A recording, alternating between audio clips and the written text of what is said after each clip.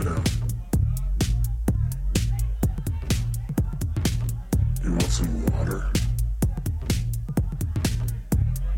Here. Drink this. You'll be fine. Here. Put your shirt back on.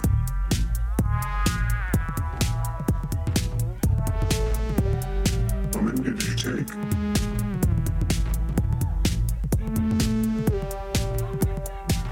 How many do you usually take?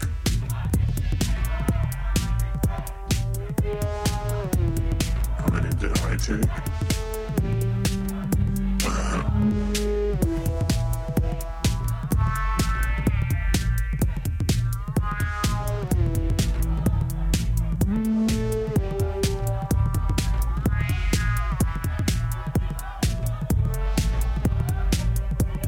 God, you look like shit.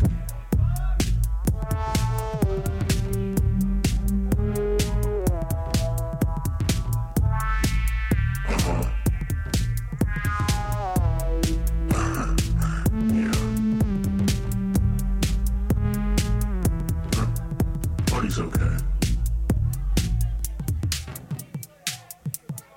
What's your name? Nice to meet you. Where am I from? That doesn't matter.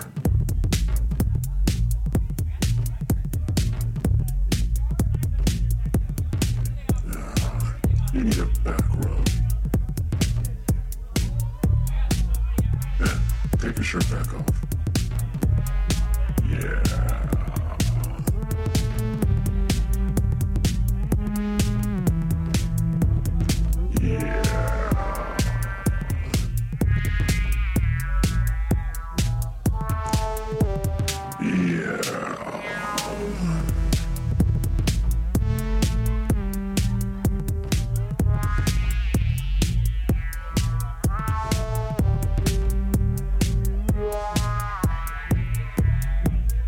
Want to do another?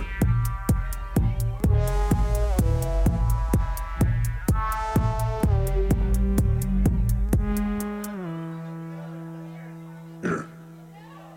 Try one of these.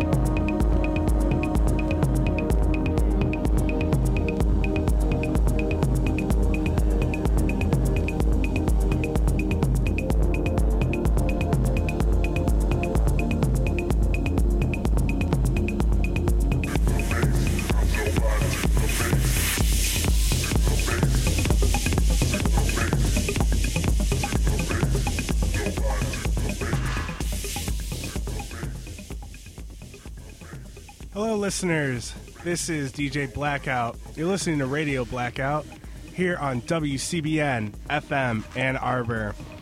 The show is about to end. Up next is Living Writers. Thanks for listening.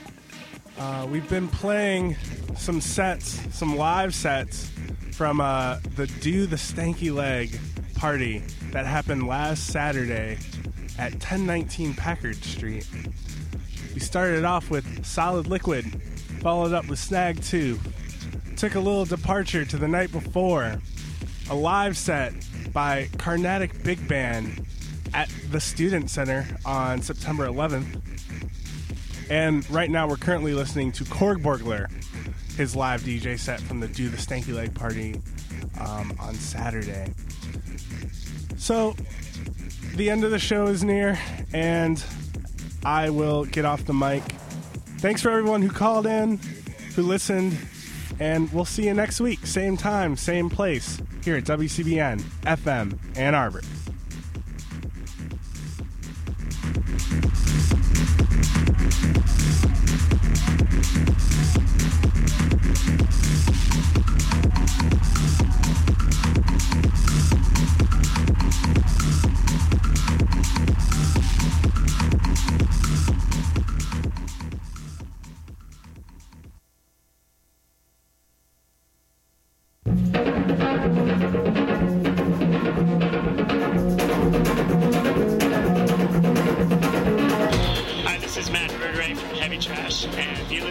WCBN FM Ann Arbor.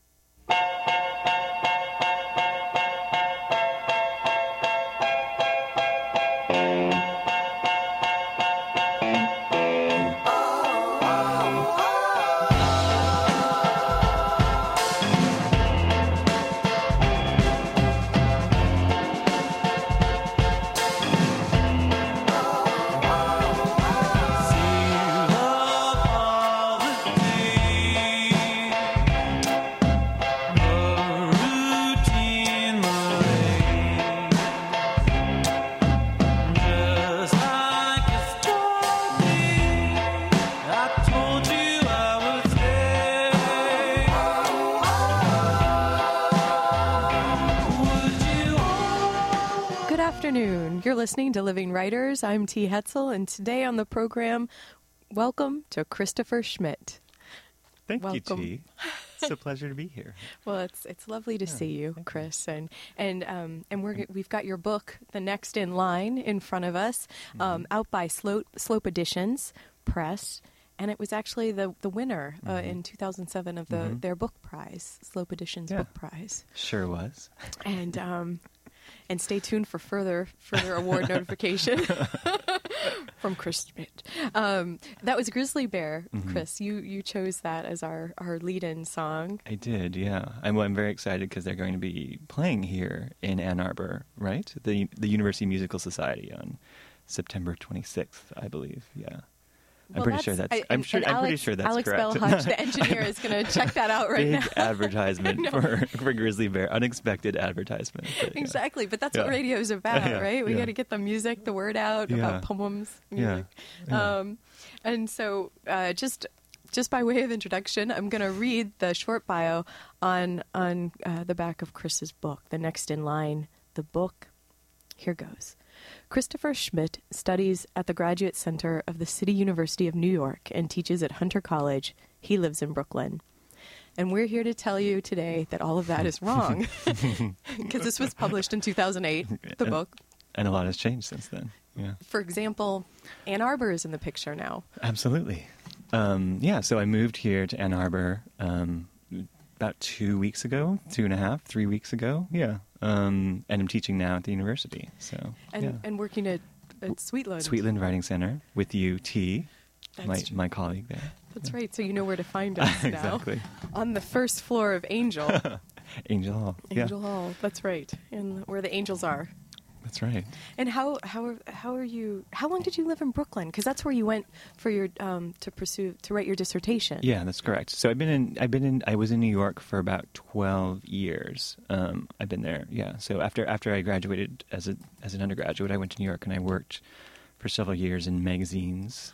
And tell us about your past. It was design work. And so I after I graduated, even when I was still in college, I had an internship at the New Yorker magazine and worked there then for 3 or 4 years after I graduated college. So that was like a really exciting and very New York place to be. Yeah, and you were born and raised in North Dakota. Yeah. So how did a Dakota youth make it over to the big city, Chris? Yeah. Can you and you're a poet, so were you hitchhiking?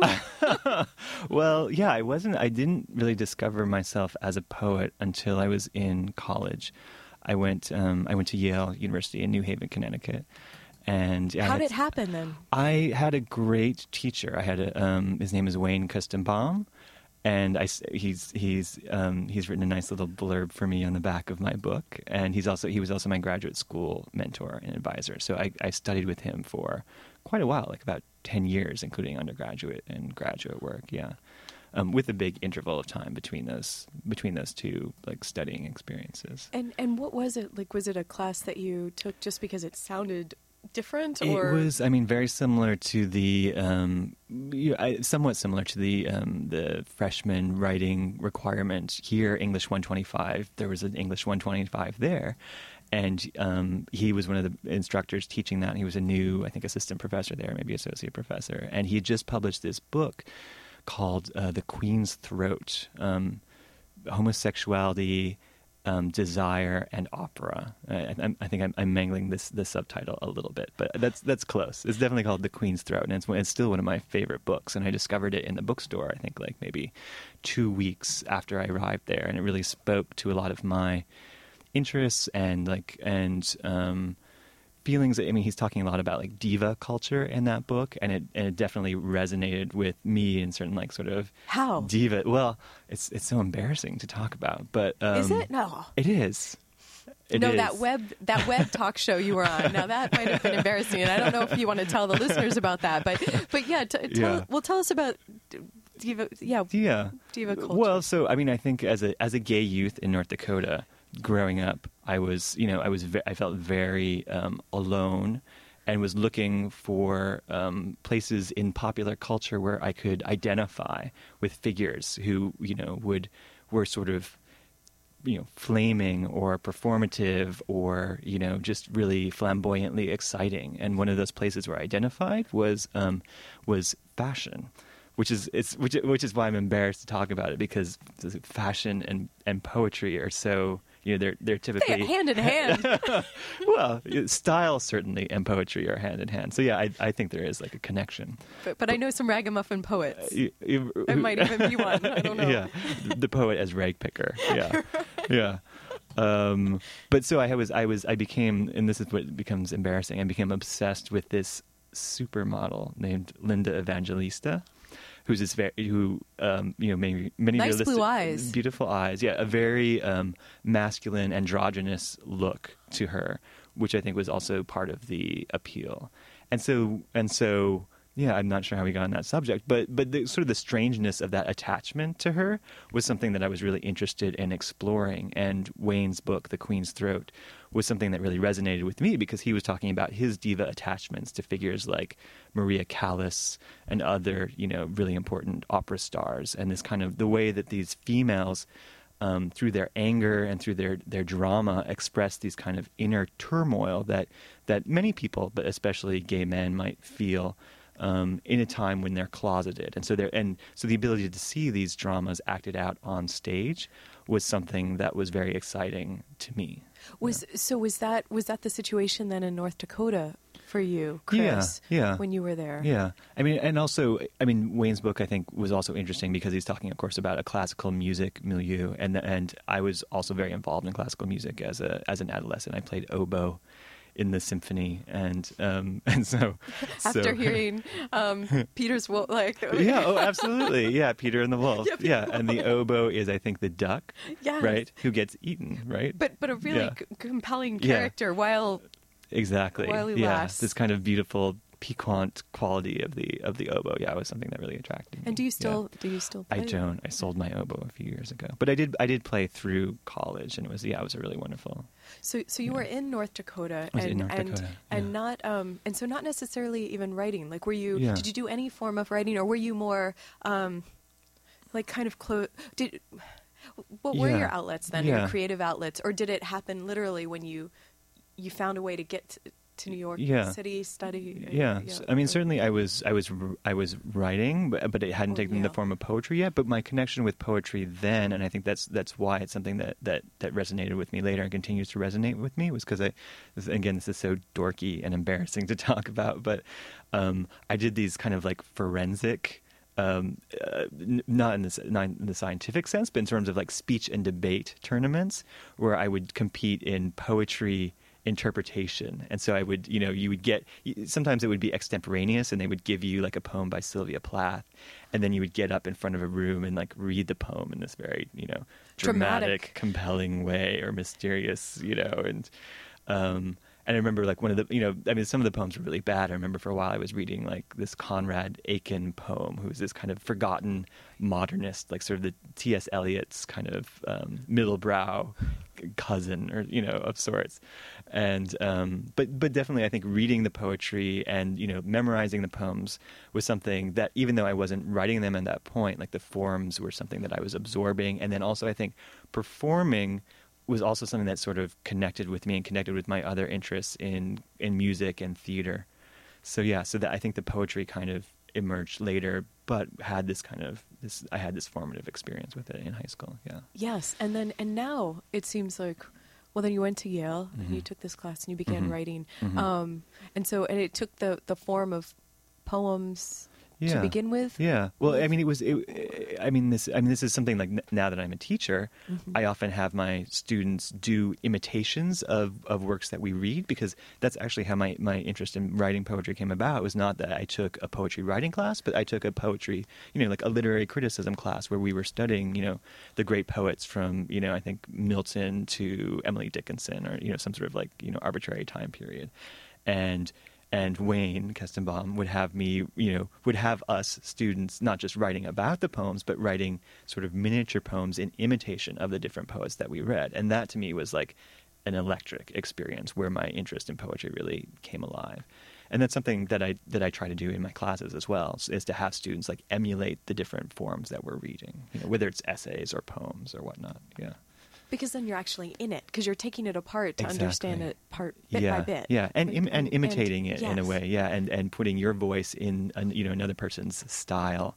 So and this idea of like inhabiting styles, or inhabiting clothing, or inhabiting different personae, is something that is an interest that was with me, and I think was is an interest that a lot of gay men, not exclusively of course, but a lot of gay men share, this idea of like putting on the mask to tell the truth, which is like the slogan of the Mattachine Society, which was like one of the first gay rights organizations in the 50s.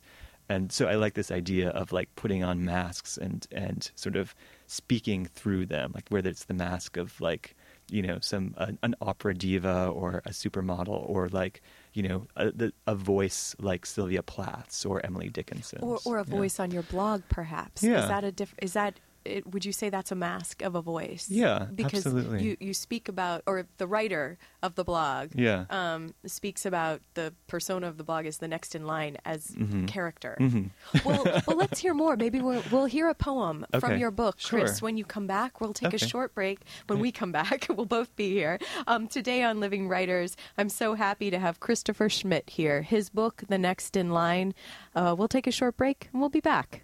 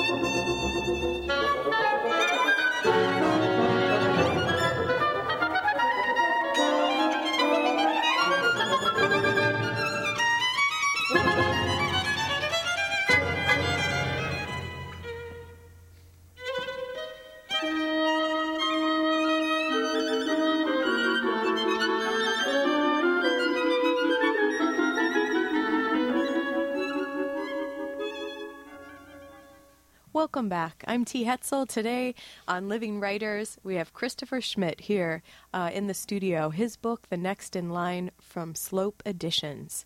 So, Chris, we've been filling in parts of your biography, updating it. So, would you mind reading us a poem now? Sure, I would love to. Okay, we'll have a poem then. Okay, this is a poem called "By the Sea," and it's a ghazal or ghazal, which is a Persian form in which the end of these different couplets is repeated. So you'll probably hear the same phrase repeated, but each time a little bit twisted. Okay, by the sea. What kind of sauce is by the sea? Sticky, dog-penned pages by the sea. Merman Man, Peters Town, Lansbury, Vocalese Memorial Inn by the sea. Stein to Alice, baby, let's be regular, finding bottom nature by the sea. Sweet sweat pages, shore odes genius perspiration by the sea. Marie, betrothed from Austria, I've been to paradise, but never by the sea. Euro Disney draws out the incontinent. Mickey leaks on Goofy by the sea. Pat prefers beaches and mountains. Darling, no such thing as by the sea. Thank you, Chris. So you managed to get Gertrude and Alice B. Gertrude Stein and Alice B. Toklas in there, and so that reminds me that your dissertation has this wonderful name. Waste Matters. So could you tell us a little bit about that? Because you're fully steeped in poetry of the 20th century, and how that affects your own writing. Yeah. That would be great. Yeah, I don't know if you know that, but I have a chapter in the dissertation on Gertrude Stein. So that was a clairvoyant connection to make tea. It was beautiful. It must be these energy drinks. Today's Living Writers sponsored by free cans of Venom available outside near Angel Hall. Yeah. If we don't live through the program, you'll know not to drink it yourselves. Venom. Yeah. Right. But no, back to the Waste Matters. Yeah. So I worked in magazines and then different websites for several years, and then I which was taking me into interesting places, but was taking me away from writing in a strange way, even though I was working in environments where there was a lot of writing. Because at the New Yorker, you were mentioning off air. Yeah. Internship. So I in addition to being an English major and a writing major in college, I also had sort of a graphic design minor. And so when I graduated, that's something that kind of, it was much more saleable than being an English major. And so it was kind of immediately I got sort of sucked into that. And of course I thought, well, the New Yorker isn't a bad place to be, as either a graphic designer or as an aspiring writer. But it was strange, and this is what we were talking about during the break, is that I actually found myself being there. It kind of shut down my confidence as a writer or my playfulness as a writer, because I, looking at the sort of the marketing and the business of promoting the different writers that they have in the magazine, and just kind of like the importance of the magazine and the prominence of it was very intimidating to me at that time. And it also was as a poet who is maybe interested in experiment more than kind of like naked expression of I don't want to like malign New Yorker poetry in any way, but way to wake people up by saying naked expression. Yeah, naked. It was, so I felt myself in some ways like disaligned with the ethos of the New Yorker. Even though it was a very exciting and glamorous place to be, it felt, it didn't feel exactly like the right fit for me. And was difficult for me to like define myself as a writer while I was there. And so that's amazing and very grown up to actually have that realization, because you could get caught up in that, I would imagine, as well. Yeah. So what happened next then for you? Well, so I went to a number of different websites where I worked as a designer as well, like Nerve.com, which was like a really fun place to work, because it's a website that sort of is as if the New Yorker did a special issue on sex and sexuality, so it was kind of like sort of a more naughty version of the New Yorker. And then after working there for a few years, I really was itching to get back to my writing, so I returned to graduate school, and I chose not to pursue an MFA, but to get a PhD, partly just thinking practically that was in some, although not necessarily true, but that was in some ways like a more practical decision, that a PhD is a more marketable degree, even though it's really not in this market anymore. I think you're actually onto something, Chris. Yeah, but also just simply sort of casting around for who my favorite writers and writing mentors were, and I returned to my undergraduate mentor, Wayne Kestenbaum, and so I really followed him and to graduate school. He was teaching at the Graduate Center at the City University of New York. And so it was actually the only graduate school I applied to, because that was for me like where I really wanted to follow him and sort of reconnect with him. You knew who you wanted to work with. Exactly. Yes. Yeah. And then gradually studying with him, I sort of in writing about poetry and reading poetry, my own interest in writing poetry developed, and I began to take poetry classes there and with other people throughout the city. And so gradually I sort of started defining myself again as a poet and putting a manuscript of poems together. Yeah.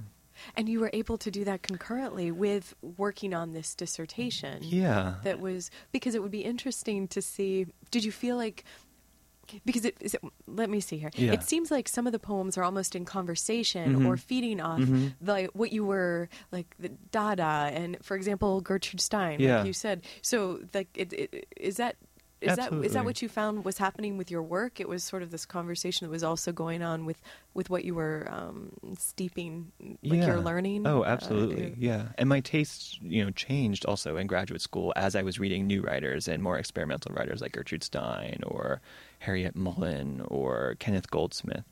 And and I think it was that same idea of like as an undergraduate, sort of like reading these works and then imitating them is something that I felt like I was doing in graduate school as well, like just not for a class. I was doing it for, on my own.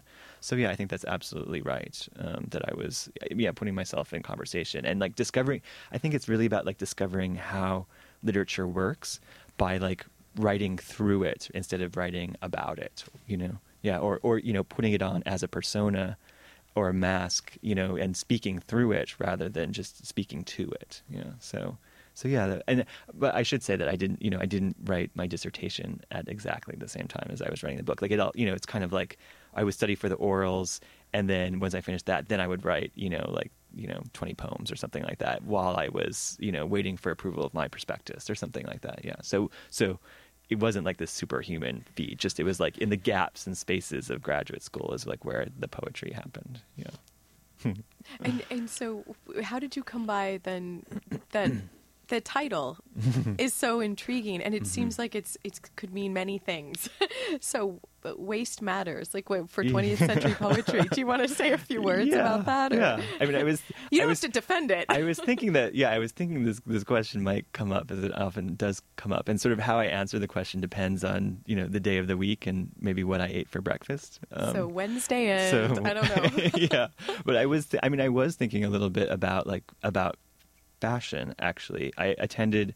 Many people who are listening to this might know that Patricia Yeager is a professor here in the English department, who I haven't even met, but she works a lot on waste, and so it's kind of this strange coincidence that I ended up coming here, and being someplace where someone who's so involved in talking about waste is also working. And waste of what do you mean? Well, like you're not talking in an environmental sense. You're talking about a word sense or history of literature? Or I'm talking kind of about all those categories. Patricia Yeager, and I just mentioned her because I heard a lecture that she gave on Monday, so she's very fresh in my mind. And she really is talking about kind of like infrastructural destruction and, environmental collapse and the ways that American accumulation, consumer accumulation, is in a way like a kind of creating of waste, because every time we purchase something, it's something that's like inevitably something we're going to throw out.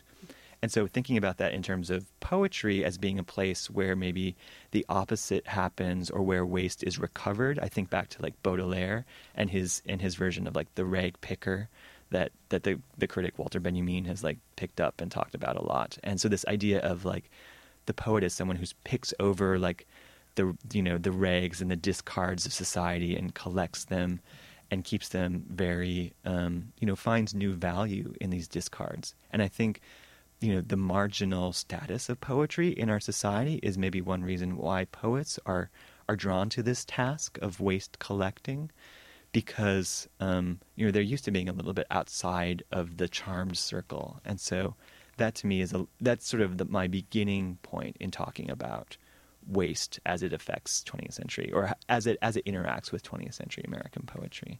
And there are a lot of places where that interaction happens, like in the work of A.R. Ammons. He has this great long poem called Garbage. I have a chapter in my dissertation on John Ashbery and how he kind of his whole method is about using the kind of the found language, or the discarded language, or the language we don't normally pay attention to, which are oftentimes like cliches, and he kind of dusts them off and gives them new life in his work. So those are some instances where I'm talking about like how like cultural waste and waste in language, or like wasted language, kind of come together in certain poets' works. Yeah. Well, hot dog. That's amazing. That's the 2-minute précis of my dissertation. Yeah. and now we're going to take a short break, but we'll be back, and we'll hear more from Christopher Schmidt. His book, The Next in Line. I'm T. Hetzel. You're listening to Living Writers on WCBN FM Ann Arbor. We'll be back.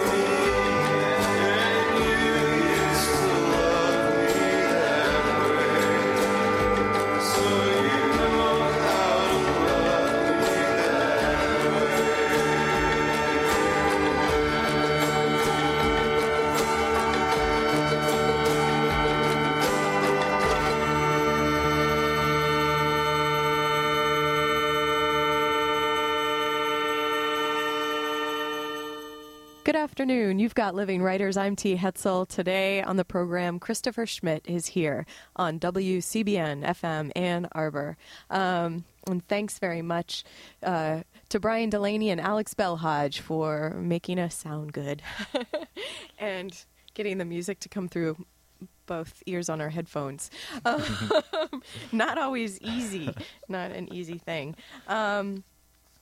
And so let's talk a little bit about then the kinds of writing. So you've proved yourself in the academic sphere, doctor. May I call you doctor? Yeah.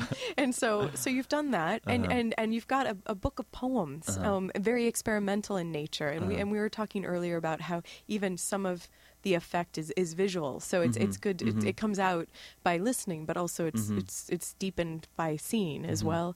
And then you also have this blog that shares the title of your first book of poems, thenextinline.com. So if anyone's following along, they can go to the site now as well. And so that's a blog where you have so another type of writing. How is that writing different yet again from what you've been doing, and what does that allow that these other these other writing styles have not? That's an interesting question. I'm a little bit.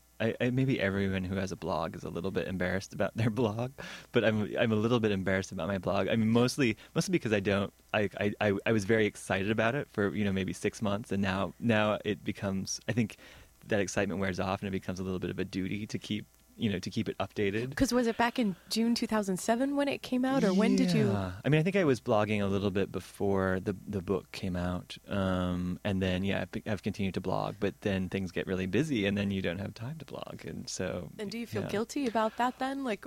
I guess I feel a little bit guilty. I mean, the blog is also like just a place for me to like keep, because I do kind of other reviews of poetry for like Time Out New York and like Boston Review and things like that. And so that's a place where just kind of like a place to like post your the latest update on what you're doing in other spheres besides poetry. But I mean, I think that's like, it's definitely an interesting question, and thinking about like who you're addressing and finding an audience and having a community of readers and all those questions come up. I think the blog started, I mean, part of it was like this sort of like, sort of lazy idea of like publicizing the book, because any book of poetry needs publicity and support of some kind.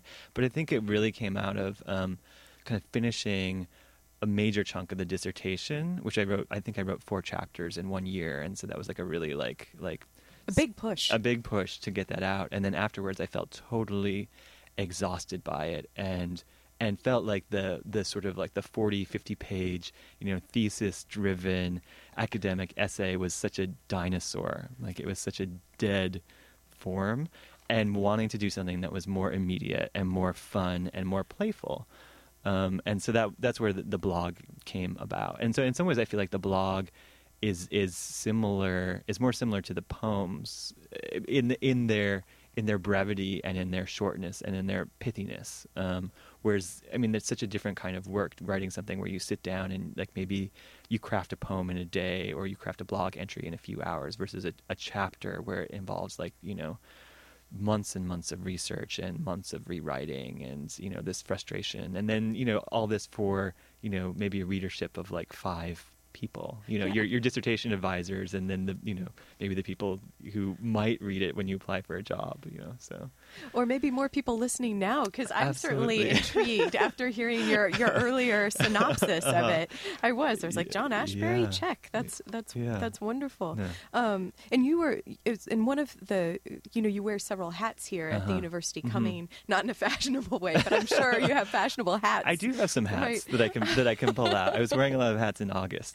Okay. So maybe I'll break out the hats. More to come in the winter months. And, but you're also here for like new media classes for Sweetland Writing Center as well. And so does this give an outlet for the blogs? Are you going to be teaching blog writings and I'm right now I'm teaching a class it's based around Google Maps of all things.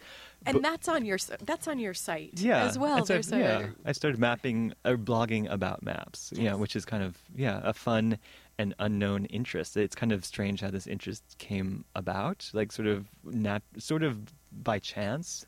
But I guess like all things that happen in your life, you look back and it does kind of make a strange sort of sense. Like thinking back to like the way that I've done work in both like the visual field of graphic design and writing, and a map is a place where visuals and writing come together on the same surface. As is a blog, because in your book of poems, because I know everybody might not have a copy in front of them yet, but there's a great image on the cover, but it's not, when you're inside the book, you're not working from image, whereas on the blog, The Next in Line, there's images everywhere, different medium, but that lends itself to that. I think of, and I mean, this is like a little bit off topic, but just thinking about like, I feel like, so I talked about like, in my dissertation, I'm thinking of like the poem as a form of like waste management, right? But so that was my theory of poetics in like 2008. And my theory of poetics. Like the mafia? Yeah. Yeah. My theory of poetics in like 2009 is like the poem is like a map. Because like on the map, like where the writing, like where the words are very important. In the same way that in a poem, where the words are on a page are also very important. In a way that I think, like, in prose, they're not. Like, you can kind of reflow prose, and, like, if the beginning of a sentence, happens to be, to the left of the paragraph or to the right of the paragraph, it doesn't really matter. But in poetry, like, where on the surface of the page the word appears, like, if it's at the end of a line or it's at the beginning of another line down the, like, those sort of decisions are very significant. So I'm sort of like I'm imagining like my next project actually kind of like interacting in some ways with this idea of the map, like poems as maps, which is so that's sort of where my work and my teaching are kind of coming together and going. Well, that's next. Lovely. Yeah. That's like when there's firing on all cylinders. Yeah, all those exciting connections that we hope that we can make in our classes. Yeah. Yes, and so that's a new project. That's on the. Does that mean also that you might? Would you still? Do you imagine? I know this is all in the abstract, but that you would be using like literally words to form, or do you mean even using maps or types of maps or things that could appear as maps, and so including images in the next book as well? Yeah, that's an interesting question. I'm not sure. Yeah, I'm not sure about having. I mean, some of my favorite recent books of poetry do use images and do use form. Like I think of like Claudia Rankine's, I'm not sure how you say her last name's Don't Let Me Be Lonely, which is this really beautiful, like, sort of bristling indictment of many things in the contemporary world, but like uses a lot of really interesting images next to the kind of prose poems that she uses. And so that I think is a really interesting form, like sort of bringing the poetry and the images together into the same book. And on your in blog, the next in line, I was looking at part of like some of your ideas and theories of maps and how you were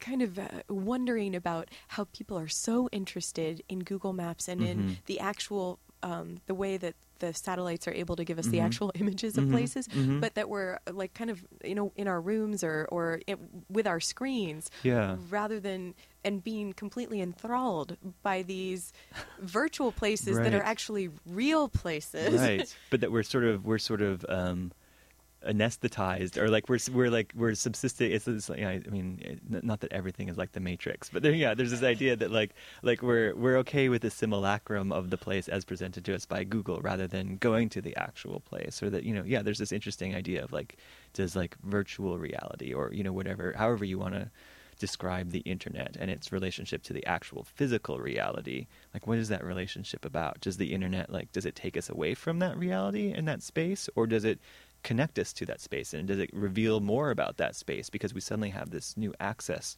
to information? So that's my sort of geeky interest in maps right now, and that's sort of informing this class that I'm teaching right now.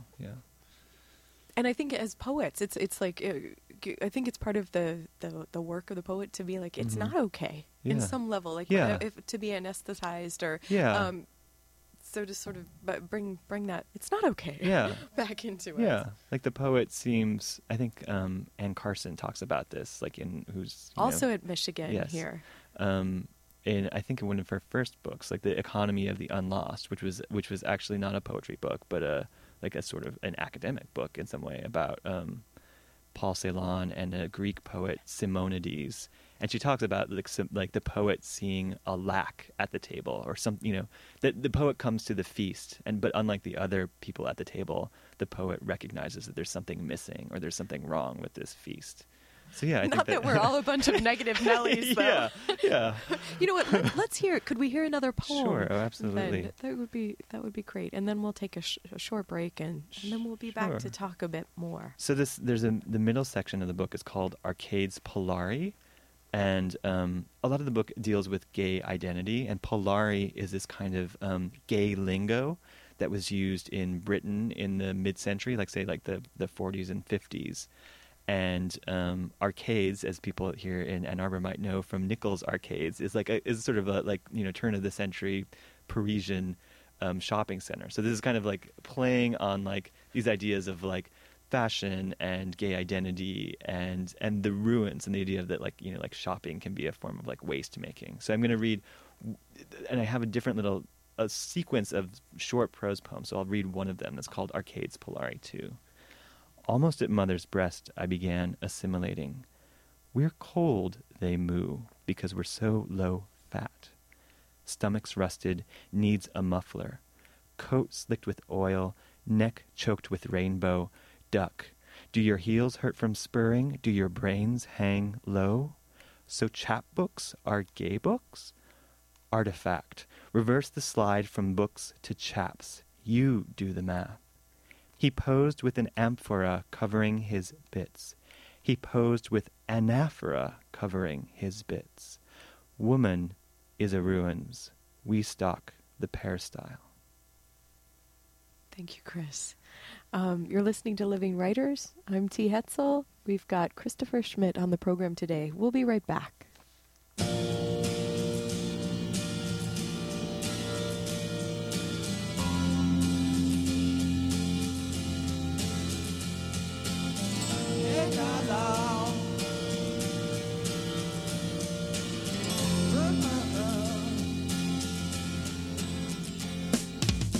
Didn't know what time it was, the lights were low. I leaned back on my radio. Some cat was laying down some rock and roll, not a soul said. Then the loud sound it seemed to fade, came back like a slow voice on a wave of fate. That weren't no DJ, that was hazy cosmic jive. There's a starman waiting in the sky. He'd like to come and meet us, but he thinks he'd blow our minds. There's a starman waiting in the sky. He's told us not to blow it, 'cause he knows it's all worthwhile. He told me, let the children lose it, let the children use it, let all the children boogie.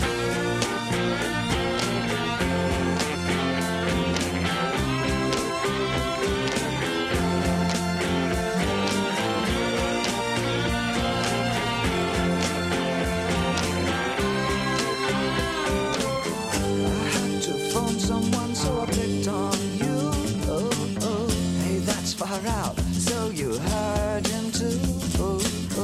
Switch on the TV, we may pick him up on channel 2. Look out your window, I can see his light. If we can sparkle, he may land tonight. Don't tell your papa, or he'll get us locked up in fights. There's a starman waiting in the sky. He'd like to come and meet us, but he thinks he'd blow our minds. There's a starman waiting in the sky. He's told us not to blow it, 'cause he knows it's all worthwhile. He told me, let the children lose it, let the children use it, let all the children boogie. Welcome back. You've got Living Writers. I'm T. Hetzel, and today Christopher Schmidt is here in the studio. His book, The Next in Line, Slope Editions Press, published 2008.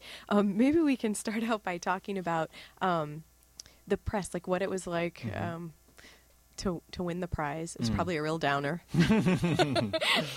Yeah. And then sort of the design, since that's part of, like, that's your thing as Yeah, well. yeah. How much you say you had and how the book looks. Yeah. Working with the press was great. I highly recommend other poets to submit manuscripts for the prize and work with Ethan Paquin and Chris Yankee and Jeannie Hogue. I worked with all of them closely, and they were all great to work with. I actually designed the book myself, and the cover image, which you pointed to, is this image of two fingers walking, and it's a very close up, and it's this kind of like grotesque image by this photographer named John Copelands, who was and maybe that part of it, my attraction to this image is knowing a little bit about him and his background, because he I guess maybe like myself a little bit had some career shifts in his life, and he was the editor of Artforum for many years, and then after he stopped being the editor of Artforum and stopped being a writer journalist, he turned to photography and became this self-portraitist at a very advanced age, let's say the age of 65 or something, and would take these really fascinating, disturbing photographs of his body in, an aged male body in close-up, to the degree where there was a kind of repulsion with the images, but there's also this beautiful abstraction that would happen. And so here, this image of the fingers in profile walking, I mean, it looks a little bit like the fatty part of his finger looks a little bit like a butt, like a buttock. Yeah. Yes. And so I like this play between when you're focusing really closely on something, how it becomes abstract and becomes something else. Because the photo itself is cropped, so you don't actually see that the fingertips, any part of the nail or that part of the joint of the finger. So at first you might think it's like a tuber, or a more unmentionable part of the male anatomy, or any number of interesting things. And so so there is this kind of it's disfiguring. You might misrecognize it at first. It's erotic and repulsive at the same time. And so why that image for these poems? Yeah, well, I guess I was feeling I mean, the poems, which you might not hear so much in the ones I'm reading for the family airtime of WCBN. There are a lot. There is a lot of eroticism in the poems, but it's also kind of like a thorny eroticism. It's not, there's a salaciousness, but there's also a distance, or a certain I certainly have play and fun in the poems, but then there's also this kind of maybe pessimism about sex and eroticism in general. And so to me, this image kind of captured that, in that there was it's sexual and it's appealing and engrossing, but it's also kind of gross. And so that to me sort of symbolizes what I was trying to express, I guess, about sex and sexuality in this book. That's pretty amazing. Yeah. So did you have this photo already something that you knew about and had made these connections, Chris, or was it something that they said, well, congratulations, you've won the book prize. Yeah. You have a great amount of input in the design. Yeah. What do you want the cover to look like? I actually I was casting around for different ideas for the cover, but I definitely